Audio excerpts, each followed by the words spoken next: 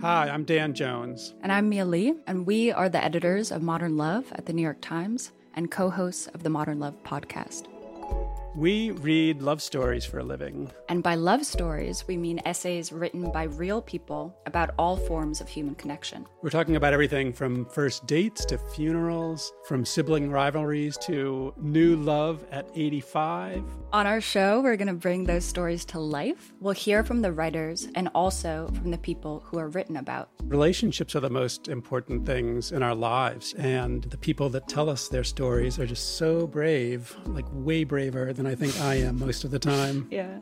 They're so honest and so vulnerable. And listening to the stories, I feel like you absorb so much wisdom and you get a sense that you're not alone. You can follow Modern Love wherever you get your podcasts, so you'll never miss an episode.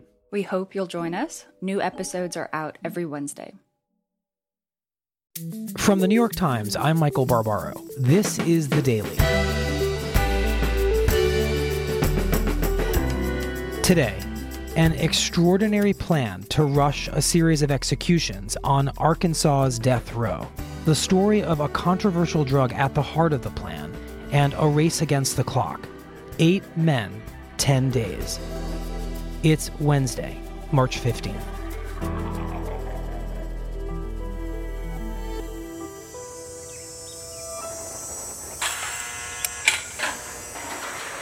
Near Grady, Arkansas, along the Arkansas River, sits the Varner Unit. The high-security prison is where the state keeps its inmates who are waiting to die. So you've got 8 men in Arkansas who have been on death row, in some cases for decades. Alan Blinder is a reporter for The Times based in the South. These are men who were convicted of some of the most heinous crimes that a state can ever see. And now, after years of waiting, these 8 men are scheduled to die. It is a pace of execution that researchers say is unprecedented in the modern history of the death penalty in the United States. All 8 over 10 days. Among them, there was a man named Don Davis, who actually this month marked the 25th anniversary of being sentenced to death. My name is Deborah Sallings, and I'm the lawyer for Don Davis. What's his state of mind right now? Well, in general, like everybody there, and I've seen some of the other people as well, I mean, everything is very tense and everything is real subdued, even with the guards. You can tell that it's a big moment, and everybody is apprehensive and worried. You know, these people have been on death row for a long time, and I don't really understand why we're in such a rush that we're going to do this assembly line execution just because of an expiration date on a drug. It all comes down to a drug called midazolam. How to give your child midazolam. So midazolam is one of the most popular drugs that you will find in any hospital setting. It is a very popular sedative. It is sprayed into the nose using a syringe and atomizer.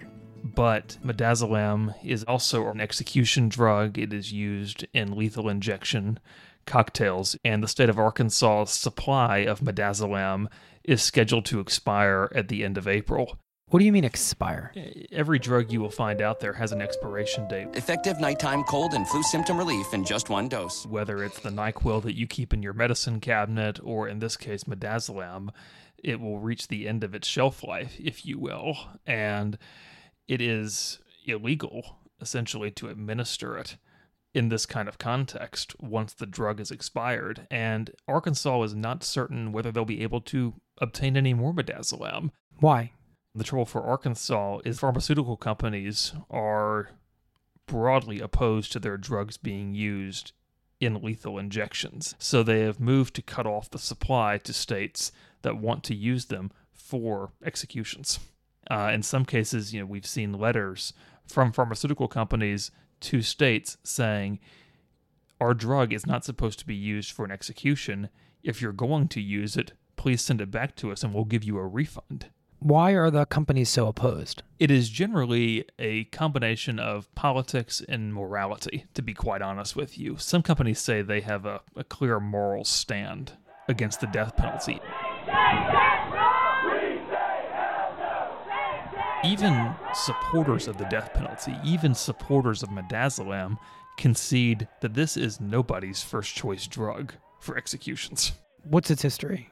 It is a very popular sedative. It was invented in the 1970s as an alternative to Valium.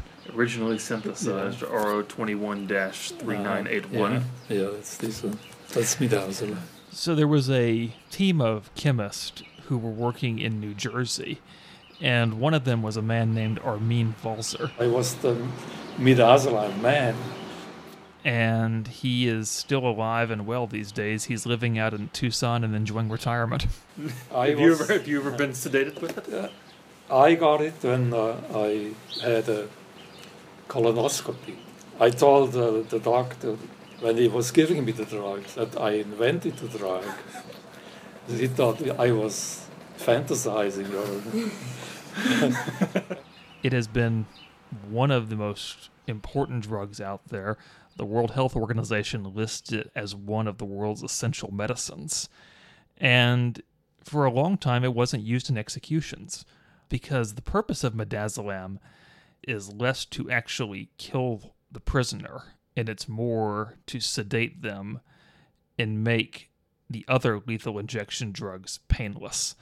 The argument that we hear from critics of midazolam is that it is unable to sufficiently sedate a prisoner, so when these other drugs are pumped through them, it causes pain and suffering. The nation's third botched execution in 6 months has rekindled the debate over the death penalty. Have there been problems with this drug when it's used for lethal injections? There have sometimes been problems. Arizona inmate Joseph Rudolph Wood, Oklahoma inmate Clayton Lockett, and there have been very high-profile problems. In Arizona, in 2014, there was an execution involving midazolam, and it lasted nearly 2 hours. The execution took so long that his lawyers had time to file an emergency appeal while it was happening. That execution did not go very well. I sat down with Dale Bache. He's an assistant federal defender in Phoenix who witnessed the execution of Joe Wood. So the process all started at about 1:30, and by 1:40 they had the first line in. By 1:50 he was saying the curtain open. And we saw Joe Wood laying on the execution table. He was strapped down. Joe made his last remarks, and then the process began. By 1:57, he was unconscious. What I saw was Joe Wood's eyes start to close. His breathing became shallow, and compared to other executions I witnessed, it all appeared to be going according to plan. At about 2:05... But all of a sudden, his mouth opened wide. His head lurched back, and it looked like Joe was struggling to breathe. And it just sort of looked like a fish opening and closing his mouth. His mouth closed, and then a few seconds later, it opened again. It looked like he was trying to catch his breath. Inmate Joseph Wood was pronounced dead today at 3:49 Arizona time at the Arizona State Prison Complex in Florence. It took Mr. Wood 1 hour and 57 minutes to die. How long is it supposed to take for someone to die from lethal injection? Just a few minutes. We've heard of executions often being, 5, 15, 20 minutes, and that's the whole procedure. Arizona Governor Jan Brewer has ordered a full review of the state's execution procedures. We're not talking about an extended period of time, but 2 hours is just extraordinary. And also, the drugs used in the execution are under investigation. Witnesses say Wood gasped for air, which could be a side effect of both of those drugs. Arizona found that their protocols had worked. They believed that everyone had done their job, and they also argued that the prisoner in that case had been sedated and felt no pain.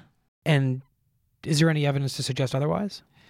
Well, the problem is, obviously, you can't talk to this prisoner afterward to ask, but there were certainly suggestions, and witnesses reported that Mr. Wood gasped something on the order of more than 600 times over the course of the execution, which is a remarkable number. So given what you've just told me about that Arizona case, is there any worry about using this drug to now execute 8 people in quick succession in Arkansas in this really fast manner, that something could go wrong? Among some people, there certainly are worries about that.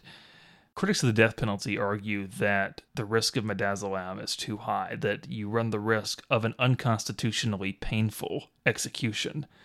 The Constitution forbids cruel and unusual punishment, but the courts have consistently upheld that the death penalty does not amount to that in and of itself. There was an interesting comment in the 2015 opinion from the court that dealt with midazolam, and it was Samuel Alito writing the opinion, and he talked about how the Constitution does not require the avoidance of all risk of pain.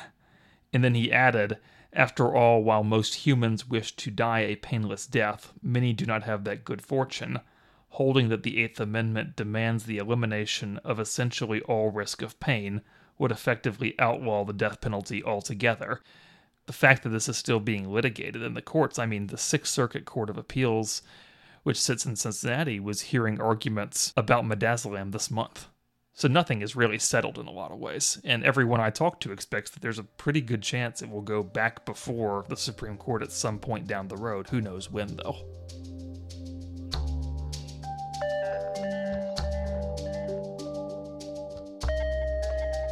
You know this, of course. There's still some question about whether midazolam, which is going to be used to execute Don Davis, could actually prolong the death of somebody like him. I wonder if he has expressed some wariness about that to you.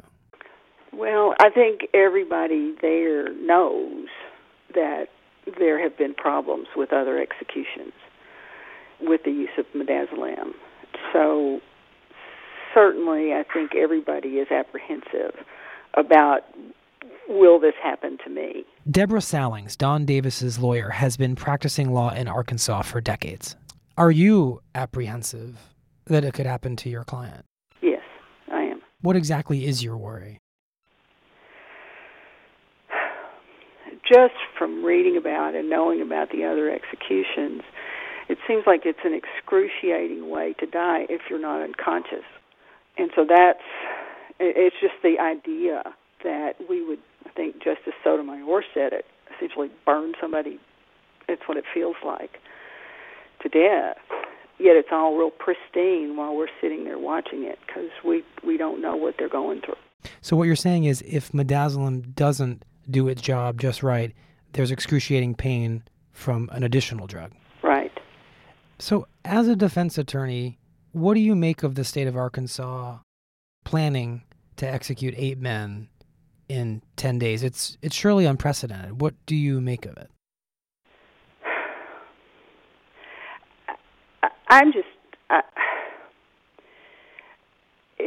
To me, it is gruesome and heartless and unconscionable.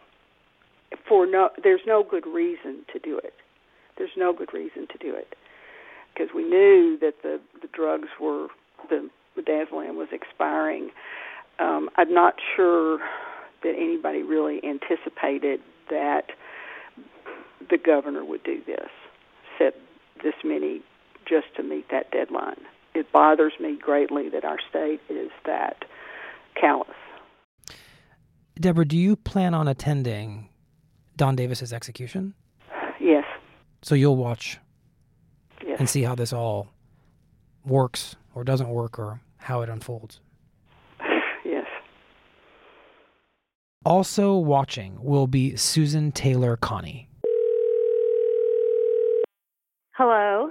Hey, Susan, it's Michael Barbaro from the New York Times. How are you? Fine, thanks. I just wanted to start by asking you to tell me about your mother. Well, she was an artist. She painted. She graduated from Wichita State. She was a loving mother of 4 children. She was just a very giving, loving, educated, woman that, cared about everyone. And she went through just a horrible time when he broke it. He came in, she was fixing lunch. He came into the house and made her go around the house collecting valuables, like collect her jewelry, silverware, whatever, he just took her around. And then he ended up taking her downstairs and shot her execution style in the head. That's terrible. Yeah, and then he left, and my dad came home later that evening from the business trip and, was calling her name and couldn't find her, and he ended up finding her downstairs in that back room. And then, we got notified. No, that's what I know. I notice you're not using his name, and I wonder if that's because you don't like to use his name. No, I don't like to say his name. And that's one of the reasons I want him executed, because I don't want him to say my mom's name. What do you mean, say your mom's name? I don't want him to have anything to... My mom was too beautiful of a person for such a horrible person to say my mom's name. He's just... That's why I want him put to death. I want to ask you a question that may be an uncomfortable one, given everything you've talked to me about and how important this execution is to you. There's a debate over the use of a particular drug in lethal injections in the state of Arkansas called midazolam, and I bet you've heard about it, and whether it's the right drug, whether it's effective, or whether in some cases it may actually prolong the death of somebody on death row. Is that something you've given any thought to? Oh yeah, I've thought about it, and I really don't care, to tell you honestly. Mm-hmm. Because he didn't think about what he did to my mom. People seem to forget that there's someone else in this story. And it's a person that she had a huge family. We all miss her terribly. My son has grown up with never having a grandmother. Christmases. So I don't care that he has to suffer for a little bit, 30 minutes or whatever.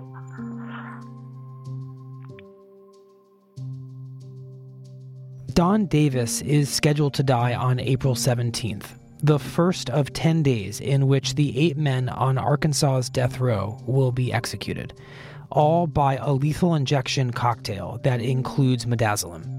It's the first time that the state of Arkansas will have an execution in more than 11 years. We'll be right back.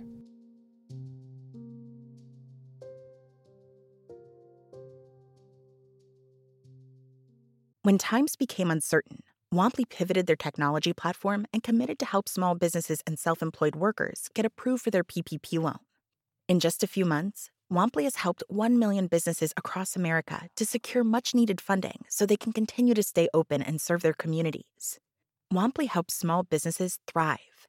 Visit womply.com to learn more. Here's what else you need to know today. One of the bright spots in the Congressional Budget Office's report on the new Republican healthcare plan, it would lower insurance prices. But the Times is reporting that it would do so by making insurance unaffordable for many older Americans. My colleague Jonathan Weissman explains. Under the current Affordable Care Act, older people and voters get fairly large subsidies. Mm-hmm. And some of these tax subsidies can be as large as $15,000, $16,000 a year. Under the new law, those people would get maybe at most $4,000, and their out-of-pocket expense could be $16,000, $17,000. And we're talking about for somebody who's earning like $28,000. So more than half your income would have to come out of your pocket to the insurance company to get you covered. That's a lot of money. It's a lot of money. Finally, the European Union's highest court has ruled that private companies can ban female workers from wearing headscarves on the job. The ruling comes as populist candidates across Europe are expressing alarm over what they say is the failure of Muslim residents to integrate into their societies. That's it for The Daily. I'm Michael Barbaro. See you tomorrow.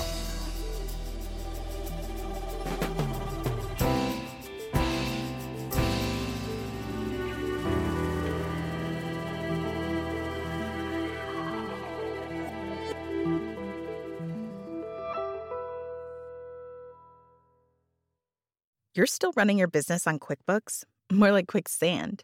The bigger your company grows, the faster you sync with outdated software. NetSuite by Oracle is the scalable solution to run all key back office operations, no matter how big your company grows. 93% of surveyed organizations increase visibility and control since making the switch from QuickBooks to NetSuite. Right now, NetSuite is offering a one-of-a-kind financing program. Head to netsuite.com/daily. That's special financing at netsuite.com/daily. netsuite.com/daily.